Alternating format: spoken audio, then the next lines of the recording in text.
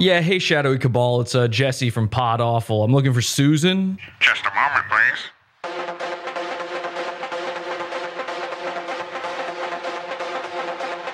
This is Susan. Yeah, hey, Susan. It's Jesse from Pod Awful. How are you doing? Good. How are you? Yeah, well, actually not great. So you guys removed one of my videos. What was the deal with that? What happened to the whole circle of bullying thing? I know. There was a problem. A problem. Because I saw I got hit by the whole Netflix thing for the Norm episode. That was fair use. That's my department. Okay? If you want that, I can transfer you to Ted Serrano's. Okay, so Ted Serrano. Listen, I got to know, what did I do wrong this time? You're hitting me with all this bullshit this quickly. You cannot joke about pedophilia. What? Of all the things, it was that? So what, I'm not allowed to sit... No, you are not allowed to joke about it. But I could joke about anything else. Anything. Anything at all. Anything. So, just to be clear, if I made a joke about... Anything. Okay, well, I got a show to do. Well, you can at least say bye. Okay, then, listen, I need to come up with a joke then. I can joke about anything other than that. What can I joke about? Oh, I was looking at the news here just a second ago, and I see what Netflix is okay with jokes being... You know what? I've got it. The perfect joke. All right, you ready for this? So there's an old-timey 1930s style talent agency, vaudeville kind of stuff. Big fat guy sitting behind the desk. Best talent booker in all of vaudeville. This is the guy you go to. Big fat stomach. He's got a cigar. He's sitting there. A man walks in. He's got his hat in his hands. The guy looks desperate. The man says to him, the talent agent says, "I've seen them all, kid. You better have something good for me." The man says, "Well, sir, I think I got an act that's really going to knock you off your socks." Now, the talent booker, he's been around the block. He says to the guy, he says, "Okay, you got one shot. Impress me, kid.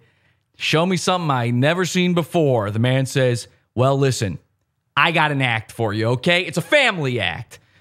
Talent booker says, "Listen, I got a lot of family acts, man. I mean, no. You don't understand. This is a family act unlike anything you've seen before, any audience has ever seen before. And we've been working on this, my family and I, for a long time. It's me, it's my wife, it's my son and my daughter." Now, the man's got a skeptical look on his face, but the guy keeps going. He says, "Now, here's the thing. My son and my daughter, they're not going to be the ones you think. You see, my son's my daughter's my son. What we've been doing is, before the act even started, we've raised these kids up since day one to be completely confused about gender norms. Every single gender role in society, we've told them, feh to that, you won't even understand left from right, much less penis from vagina by the time we're done with you. So every time my son went to go play with a monster truck or something, well, no, sir. I had him instead have a little tea party with a dolly. And every time my daughter wanted to play house, no, sirree. Instead, she was to play cowboys and Indians, and that's the way it was. We dress them all different. We cut our daughter's hair, shaved it all off, and let the son's hair grow out long as the day. And then things got interesting. You see, our kids, they're confused little kids. They developed gender dysphoria, and now they're unhappy with the very lives they lead. Now, the talent agent is looking at this man like, "I don't even understand some of these terms you're using." But the man continues. He says, "So here's what we do. We go on stage in front of crowds, and you won't believe the reactions we get from some of these crowds. These crowds, they really don't know what they've got coming to them." You see, what happens is, our son and our daughter, they come out and we present them to the audience. And of course, everybody thinks, oh, this is the boy, this is the girl. We take down their clothes and we show the audience exactly the genitals that each of them has. Now, this is where things start to get a little bit strange. Maybe this is something you haven't heard before. I know you're an old hat at this, but we begin force feeding our children hormone blockers. I give my son estrogen. I give my daughter testosterone. And wouldn't you know it, you can watch it right before the audience's eyes. You can watch my son's testicles shrivel up into his body cavity. You can watch my daughter grow hair, the likes of which, you and I can't even compare. Your mustache, sir. This is an 8-year-old daughter, remind you. I mean, listen, when I tell you this is my daughter, I mean, this is my daughter, but she could grow. We have to take her to the barber after every show. She's growing a 5 o'clock shadow. Forget about it. We have to shave her directly beforehand.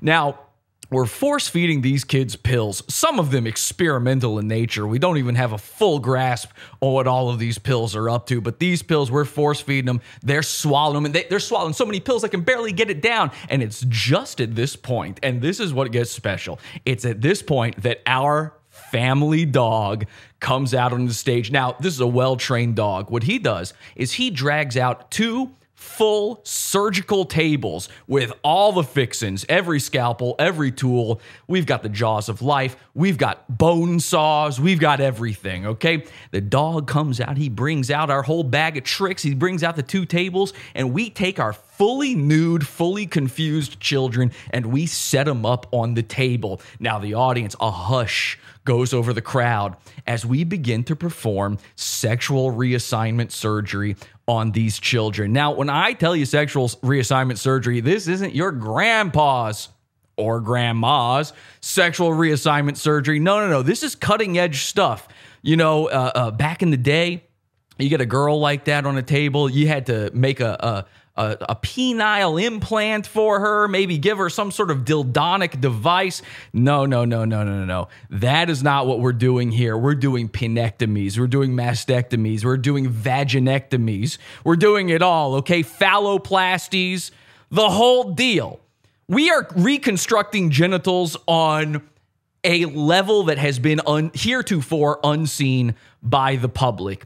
It's an entire new scope of procedures going on. When we construct our son's neo-vagina, what we do is, there's a lot of non-penile inversion techniques nowadays. In the old days, what they would do is use a penile inversion technique. The whole rigmarole where they would take your penis, invert it into a vagina. It was sort of a method of inverting the penile skin to create the neo-vagina. Surgeons would perform it. They'd invert it and use the inferior pedicle skin of abdominal skin for the lining of the neo-vagina. The skin is cut then to form an appropriate sized flap. And then this skin flap will be combined sometimes with scrotal or urethral flap in order to produce a new feminine labia minora and labia majora. Not in our case. No.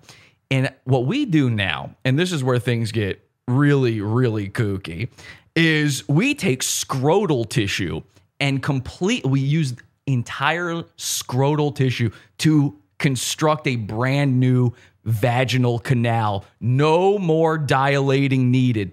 We go in, we cut underneath the nipple, okay, directly, and we get up under the muscle, and we put an implant in our 8-year-old boy's chest. Now, this is because it is a submuscular implant. This will actually, once they've dropped a little bit, gravity's taken its toll, they're going to look a lot more natural for the men in his future life. Of course, with my daughter, science has not gotten exactly as far and long enough for us to get things going with her. It does involve some bone deconstruction. We do have to there's a certain amount of bone that we use. We shave it off of her pelvis, which also helps to remove some of the extra hip area for when she gets older. Obviously, most of that will be taken care of by the puberty blockers, but we need to shave down those hips and really construct something. And with that leftover bone material, we construct a phallus.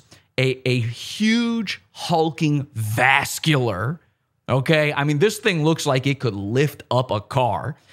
We create a brand new penis for this girl. We, of course, remove any form of breast. We remove the nipple entirely. Why even make it look like a man? Why does a man even have nipples is what my wife and I say to each other. And sometimes we say this while on stage performing the surgery. And then, of course, we perform these secondary surgeries, the facial feminization surgery. We give hair implants. We do the whole thing. We scoop out my daughter's fallopian tubes, her ovaries. We don't want these kids being able to reproduce ever. If they ever even change their minds about being in vaudeville, we don't want them to do it. And after all the blood and guts is sprayed everywhere, the dog comes and licks it up. My wife, God bless her heart, my wife has figured out a way. She's a seamstress.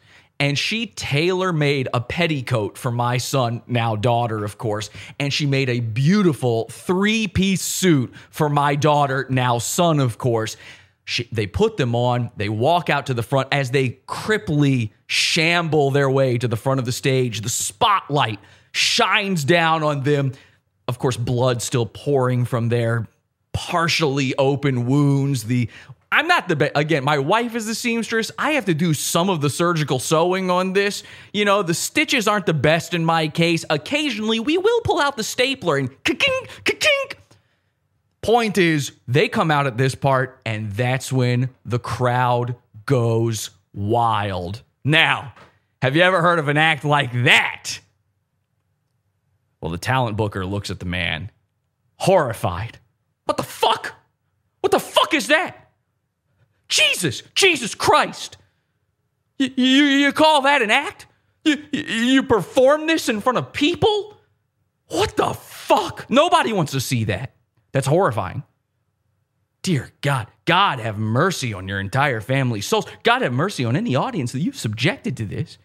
Who on earth would allow such a horrifying thing? I mean, it's against God. It's satanic. What you're doing is awful. It's horrible, and yet I'm intrigued. What do you call it? A godforsaken act like that? The Aristocrats!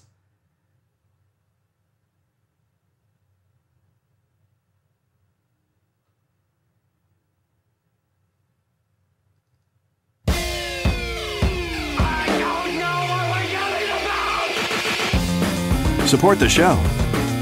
Join the Pizza Fund. Podawful.pizza. Pizza.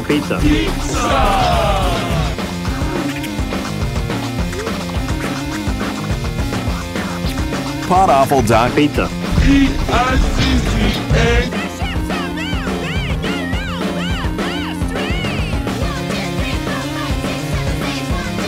I got worldwide blocked by Netflix for the Norm Macdonald episode. Now, my first thought, obviously, is that, well, then they must want to hide the truth that Norm was trying to spread. But the rabbit hole goes so much deeper. Stand-up comedy is dead. It died with Norm Macdonald. It's bad. It's terrible. I've seen Dave Chappelle's most recent, his newest special. Every year, a special. They really ought to call them regulars. I've seen Dave Chappelle's new regular, and I have to say, it was, when the bar is so low for comedy, Dave Chappelle doesn't have to try so much. But hey, we all got to clap because we agree with the man. The man said the things that we've been wanting him to say. We all wanted to hear them. Yay! That's comedy. That's the same thing as comedy. Yeah, I'm starting to believe that people only like Dave Chappelle, like white people only like Dave Chappelle, because it's mostly white people going in and defending. You know, black people never cared one or the other. They're like, yeah, Dave Chappelle, he's one of our comedians. We love him. White people love going in, oh, it's the culture war. We're talking about it. I think white people only like Dave Chappelle because he did what they want all black people to do, which is go back to Africa. So I want to go through all of this. I want to figure out what's going on. I want to figure out what's going on with this Ted Sarandos from Netflix guy. We're going to go into the entire thing here, and we're going to transvestigate Dave Chappelle's comedy and Dave Chappelle, the man himself. There's something strange afoot, and after Sunday's show, I'm still in a conspiracy-minded mood. So let's go bully the internet. And remember, this episode is Pizza Fund only, $12 level and up. If you want to see the whole thing, podawful.pizza for the premium episodes. Get yourself a slice delivered today, podawful.pizza.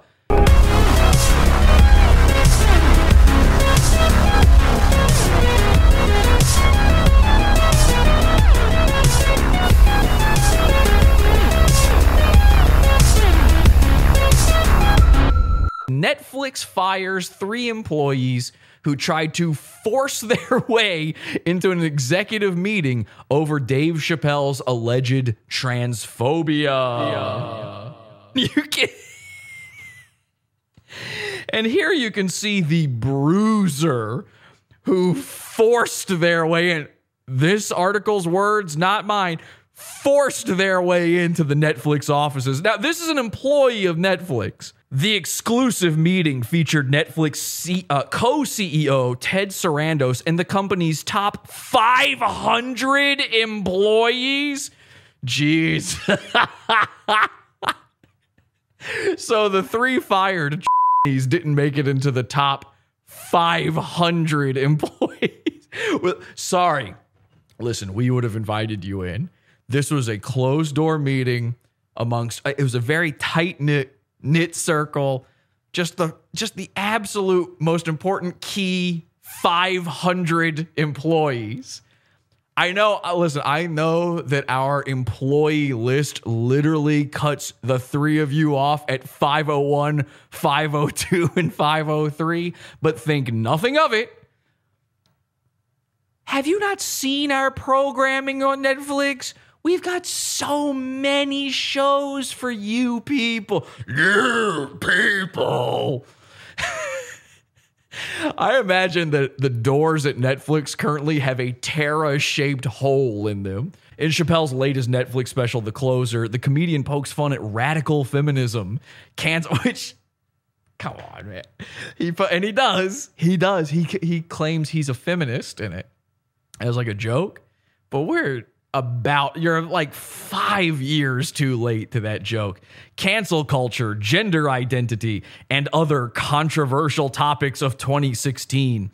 Chappelle also claimed that he is Team TERF, an acronym which stands for Trans Exclusionary Radical Feminism. Whoa, radical, dude! Do you get to exclude whatever you want? Is that like a choice you get to make when you join feminism? I'm actually a FERF. I'm a female exclusionary radical feminist. There's nothing you can do about that, by the way, because of how fucking radical I am, bro. I'm a killer gorilla.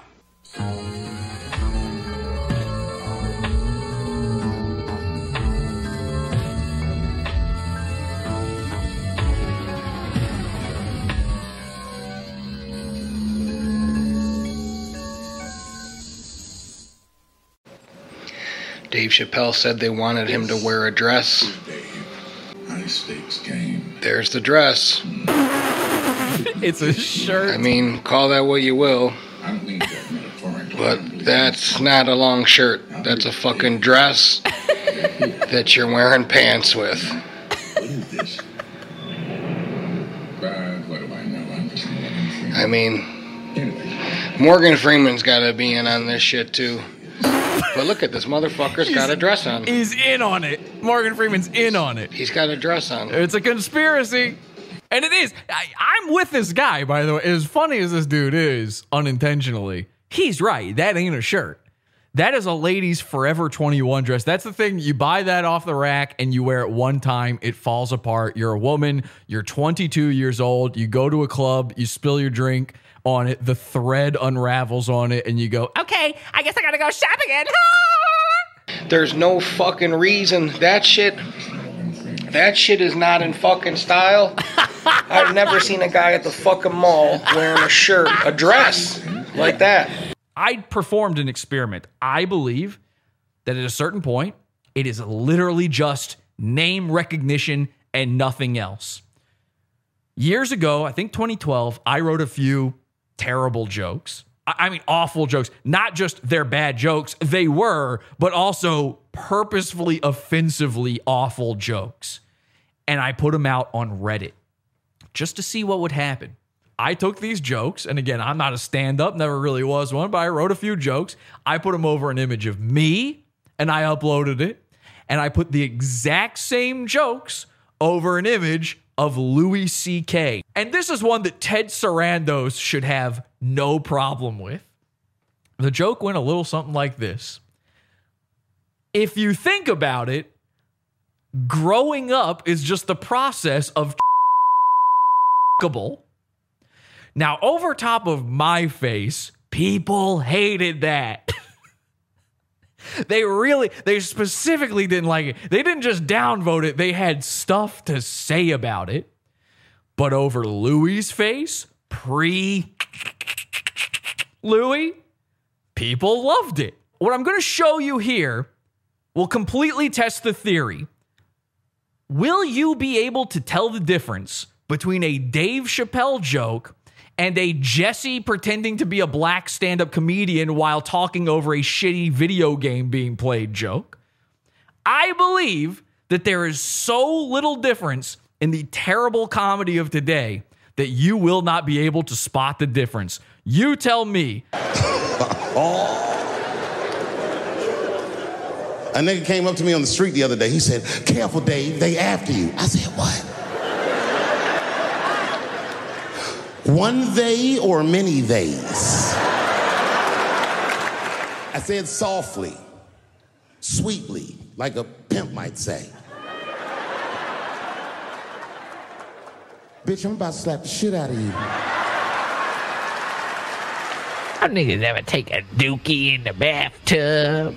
Building 7. White people think Building 7 just fell. Only the symbol of the sun does. They think Building 7 just fell on its own. Oh, I guess falling buildings is trendy now. Well, shit, I better fall too. Don't want to look like I'm not part of the World Trade Center. Oh, damn near Better hit the ground at free fall speed. Larry Silverstein, white man, warned all the white people not to be in the building that day. They don't tell you that. No white people died 9/11. Ain't no white people died 9/11. Go look at the memorial. Read them names. You gonna tell me Jupiter Yambim is a white man? Nah. I've been Burr Asalama. Ain't no white man. Chantel Holmes. That ain't a white man.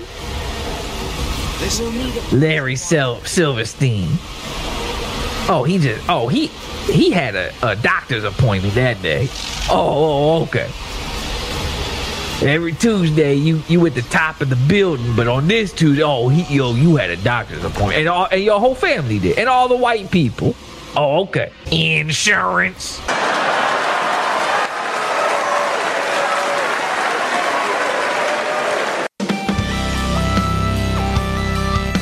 Sorry, nigga. This content right here is Pizza Fun's only.